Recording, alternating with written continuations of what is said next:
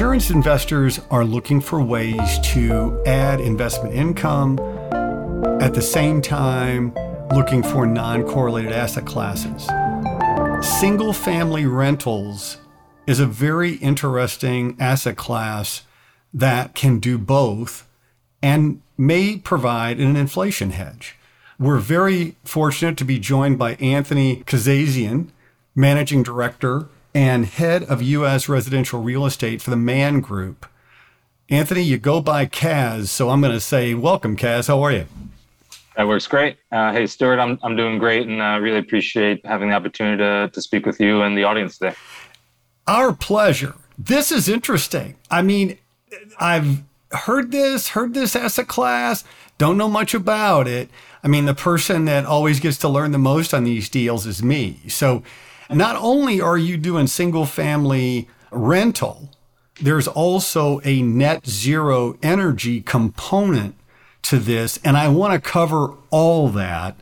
But can we start off with an overview of the U.S. housing landscape today from your perspective?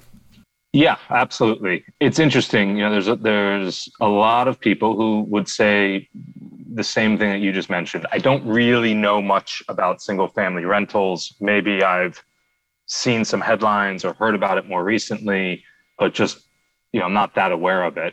And I say it's interesting to hear that always from my perspective, because when you think about U.S. housing as a whole, I think of it as the largest and most liquid real estate asset class in the world. And then when you break U.S. housing down by unit type, single family homes represent the largest component, and single family rentals is a massive segment within that, representing over 16 million units. And so it is a massive market. It is again, from my perspective, the largest and most liquid real estate asset class in the world, and is one that has only garnered institutional investment and interest really over the last decade or so. With a lot of headlines, I would say, an interest and capital being invested really only over the last couple of years. And for those not familiar, would you just give me an overview of Man Group and your experience in the resi real estate market? Absolutely. And if okay, I'll start with the, very high level 50,000 foot view here. So Man Group is a UK headquartered, publicly traded investment management firm with about 150 billion of AUM. That AUM is comprised across 5 investment engines, 4 of which focus on public market investments, and 1 of which focuses on private market investments, where I sit, which is called Man GPM. GPM stands for Global Private Markets.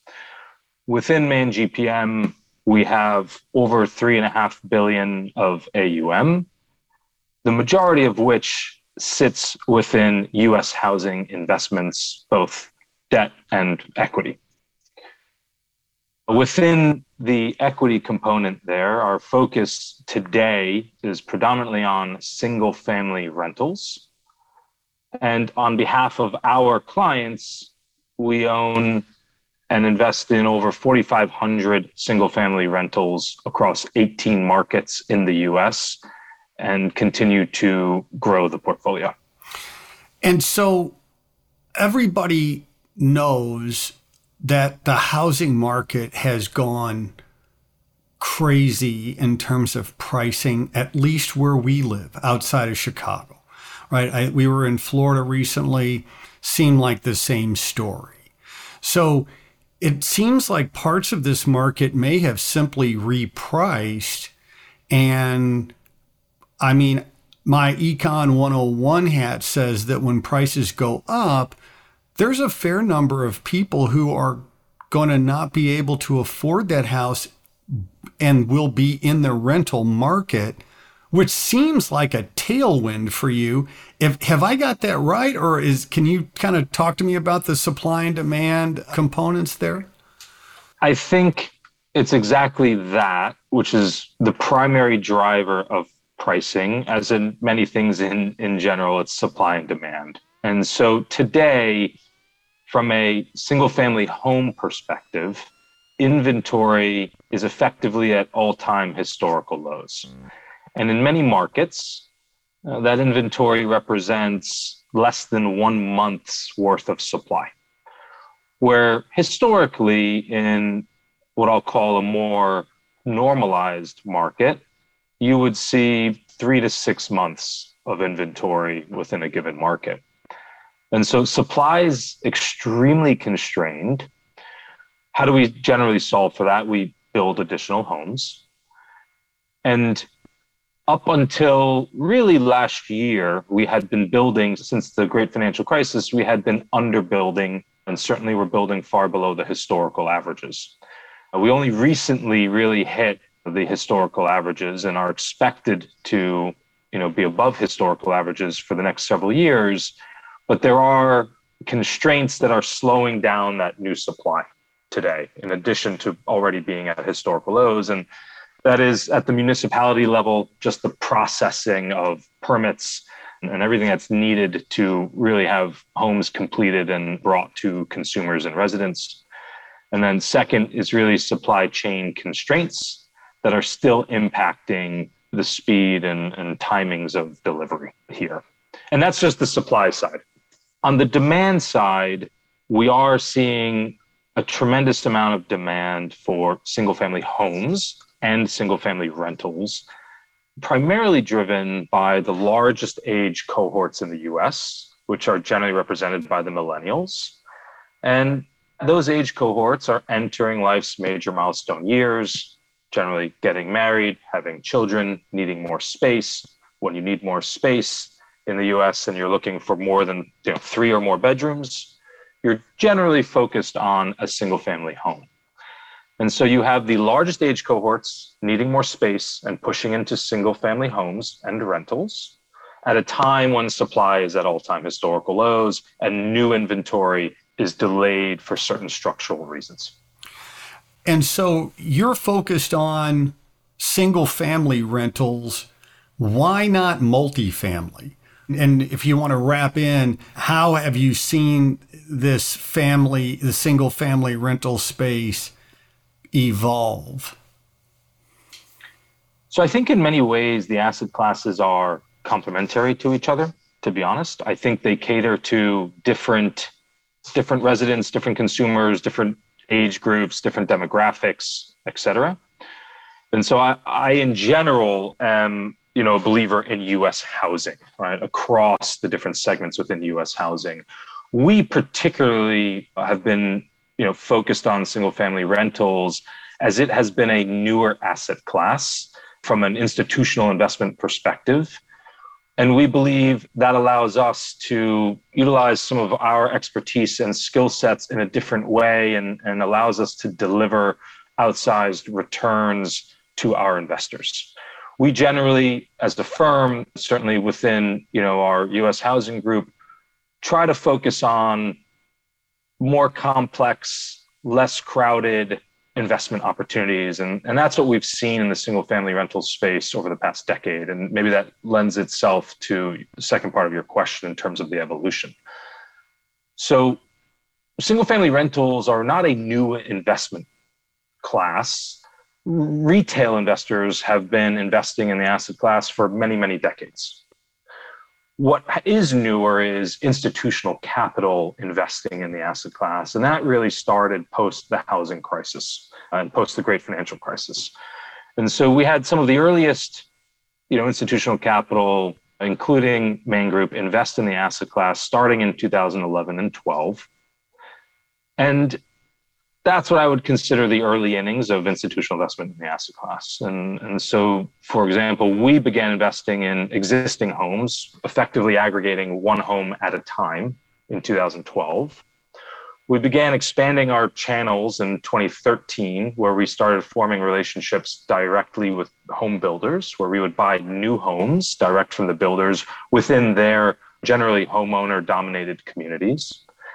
And then in 2014, we expanded even further into build to rent developments. These were purpose-built rental communities where we are starting with the acquisition of land, developing that land, and then vertically constructing the homes.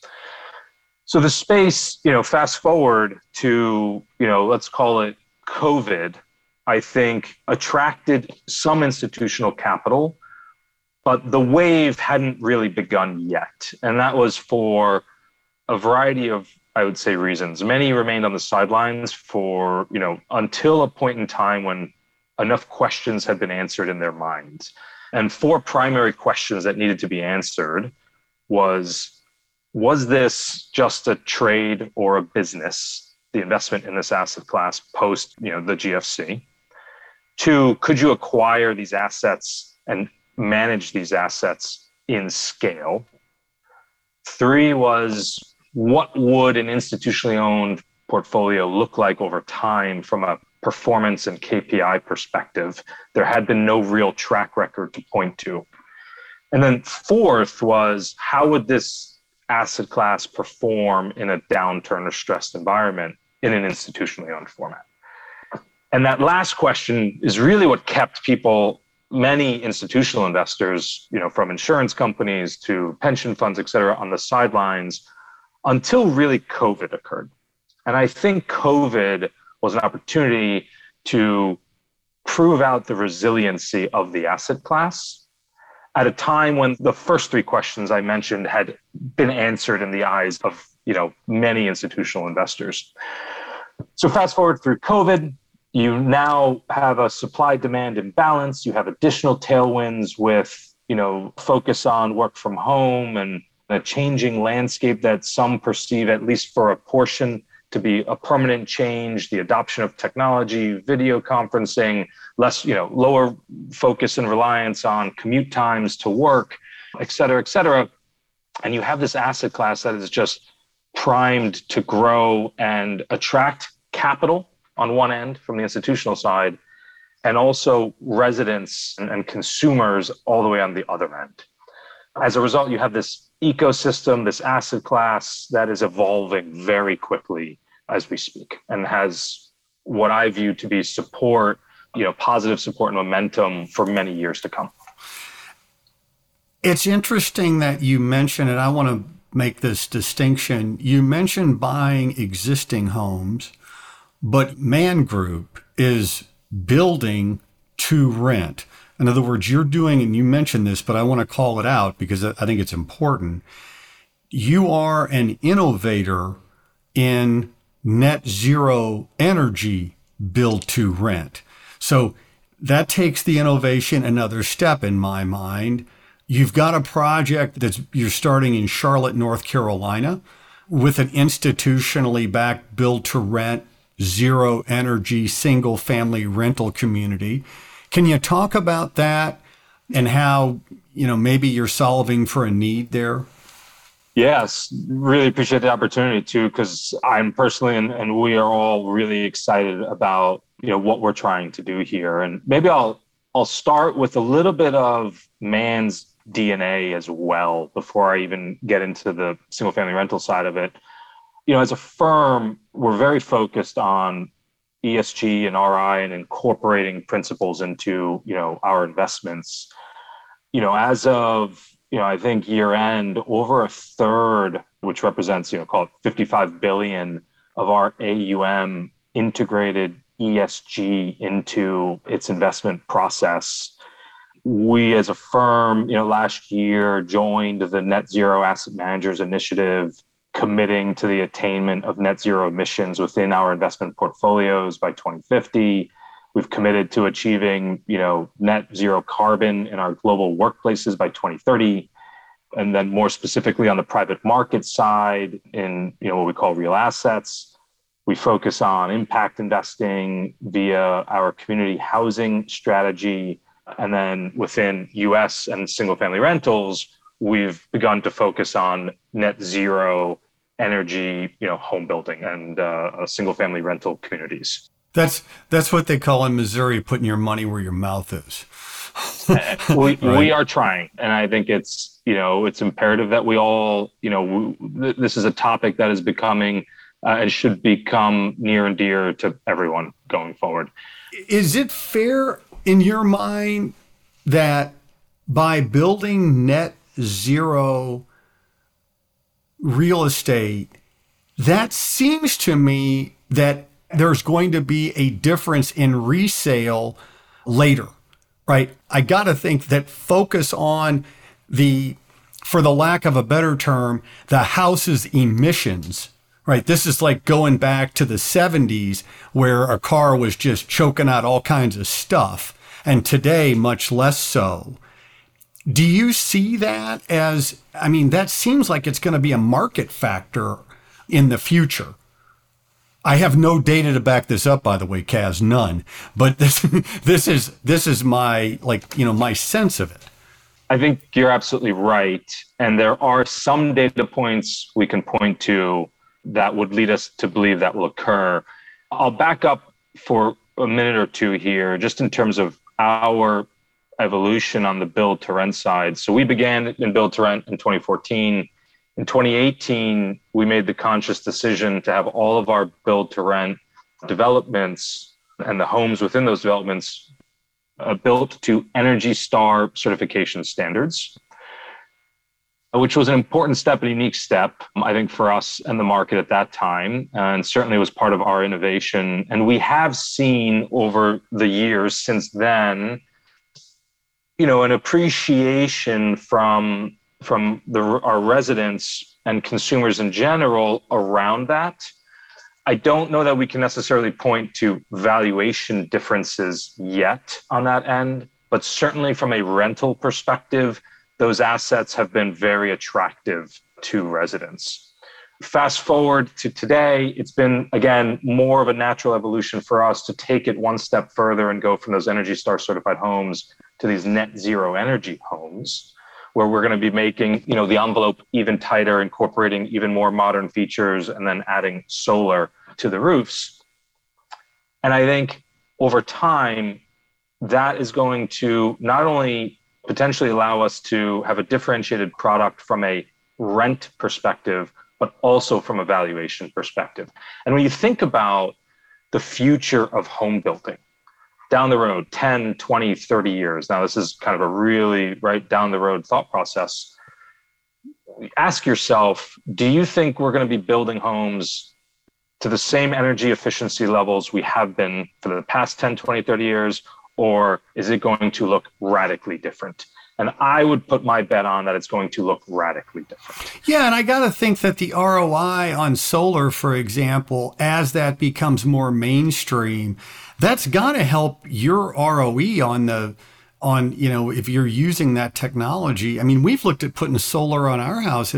I think it makes a ton of sense, but that option is getting cheaper and more viable. Is that fair? We believe this is an opportunity to do good and do well at the same time. Yeah, exactly. There are a lot of investors that don't see it that way yet.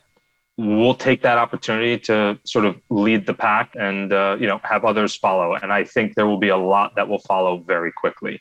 You mentioned the project in Charlotte. So we view it as the first institutionally backed build to rent net zero energy single family rental community in the US. We're going to be building more of those. And are really excited about the future and the opportunity there. You had mentioned valuation. Just to back up a minute on that topic, there are analogies that we are seeing in real estate sectors, for example, in the office sector, particularly in Europe, and certainly Europe is further ahead of the US, on these topics and investments. But I think the US will catch up quickly. You see Class A office buildings that are, quote unquote, green, have certain green certifications or LEED standards, et cetera, that are being differentiated from a rent capture perspective, from a rent growth perspective, and from a valuation perspective. And there's actually now, enough data and research out there that is showing that differentiation, whereby if you have that Class A green certified product, there's effectively a wait list for your tenants. Whereas if you are not green certified or you're in a Class B office product, you are having a hard time filling up your space. And we think you'll start to see that across different real estate, sectors and asset classes in different markets over time. That momentum and that idea is going to continue to grow. And the idea of retrofitting, by the way, it's a lot easier to build to those standards, from the start than it is to retrofit assets, particularly homes, to a net zero standard, for example. Yeah. And I mean, I think just if you think about where we are in the world today, I think that companies who are looking to rent space want to do their part with regard to net zero. And that's, I would think, a big part of the decision-making process when they're selecting office space. And I would think that the same would be true about if I'm looking at two single-family rentals and one's net zero and one's not, it seems like that potentially influences my decision as well. So our listeners are insurance investors overwhelmingly, and insurance companies have some unique characteristics, right? Everybody and every minute of every day, it's inflation, inflation, inflation. You hear about it. So for an insurance company, inflation is a double-edged sword. It increases the value of the liability and it decreases the value of their core bond portfolio, which is a really challenging situation in the regulatory regime that most of those folks operate in. They are sort of required to have this large core bond allocation. When an insurer is looking at single family rentals and adding that to the portfolio, can you talk about two aspects? One, diversification, and secondly, how does single family rental perform as an inflation hedge? It's a great question. So we have seen a ton of interest from the insurance community in single family rentals. I think there's still a lot of research, and thoughts of allocation into the asset class as we speak. Certainly some insurance companies have already invested in SFR, but I'd say they still have a long way to go, but there is a ton of interest. And it's for some of the reasons that you're alluding to right now. So single family rentals, by definition, offer a tremendous amount of diversification just because of how granular the asset class is, right? This is not a $100 million or $300 million office building or regional mall or what have you. It is an individual home that could range, from $200,000 to $400,000 as an example, and a portfolio of those homes across many markets. So it's an extremely granular and diverse asset class that is not correlated in the same way that other core real estate sectors are. When you look at the correlation between multifamily to retail to office to industrial, it's interesting. They are actually quite highly correlated to each other as asset classes, whereas single family rentals is by far the least correlated across all those groups. And a big reason for that is the ownership base, right? The majority of single family rentals are owned by retail investors. Institutional ownership within single family rentals today generally stands at roughly 3%. You'll see some different quotes anywhere from kind of 2 to 4%. And that percentage will grow over time, but it's nowhere near the institutional ownership of any of those other kind of sectors within real estate. So you have this extremely granular, extremely large, extremely diversified asset class that is less correlated to other real estate sectors and other, assets in general, while at the same time, has generally outperformed inflation over the past 30 years and is an inflation hedge with leases that are generally resetting every year or every 2 years if you have a longer term lease. And so for all those reasons, it's an extremely attractive asset class to institutional capital and insurance capital. And there's also an ESG component here too. I mean, let's not forget that. When you're building net zero, when you say SFR, that stands for, it took me a minute to get the connection, is single family rental, right? There's a diversifying aspect, there's an inflation hedge, and there is an ESG component. Is that fair? I think that's absolutely right. And there's different levels, varying degrees of which you can incorporate, ESG and RI into the investments within single family rentals. When we are, acquiring an existing home and renovating it, we are, generally replacing appliances with Energy Star certified appliances, replacing old lighting with LED lighting, low flush toilets, things of that nature, right? We're improving the community by investing in and improving assets within a community. We're bringing kind of much needed housing to the marketplace. So that's sort of one area of how to describe how single family rentals, can be focused on the ESG side of it. The other piece is on the build to rent side, as we're describing. We think that that's really, where we're making a big push, where we're building net zero energy homes. And that is not only bringing much needed supply to the market, it is also, impacting, helping to offset, the crisis that we face from a climate perspective. And it's bringing to bear a lot of the topics that our consumers are now much more aware of and care much more about today, from well-being to climate change to their communities and how their homes and their living environment impacts their communities. And there's been an important change at the NAIC for life insurance companies that makes holding real estate more attractive. What's the update there? Yeah, so certainly I think part of increased interest, certainly recently, that we've seen from insurance companies is a result of recent changes to risk-based capital requirements that have been, favorable towards real estate. In addition, I think it's also fair to say that, ESG is now more of a focus today for U.S. insurance companies than it was historically, especially in private markets. So without getting to, too many specifics, and I'm certainly not the expert per se, but the RBC factor has been reduced a decent amount, which is allowing for direct investment in real estate or JV and fund investments within real estate to increase effectively from an insurance perspective. Yeah, and I think that the regulatory relief in the life space really helps those folks. We've got lots of friends in the life business, and I know that regulatory relief is a big help. And, as always, I've learned a tremendous amount from you, Kaz, and I've learned a lot about single family rentals and the housing market and how you're doing it. It's very interesting. And I really appreciate you being on. Really appreciate the opportunity and the time, Stuart. We've only got one question left, and this is the surprise question that we're going to change it slightly on this one. So I want to take you back to your graduation day of college, your undergraduate institution.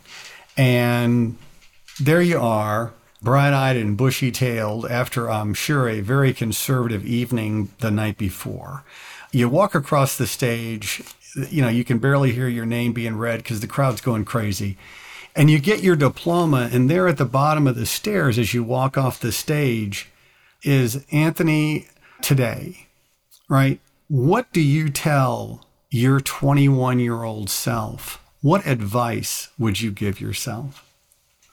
Be adaptable, try new things, be part of growth, and, work hard and build relationships.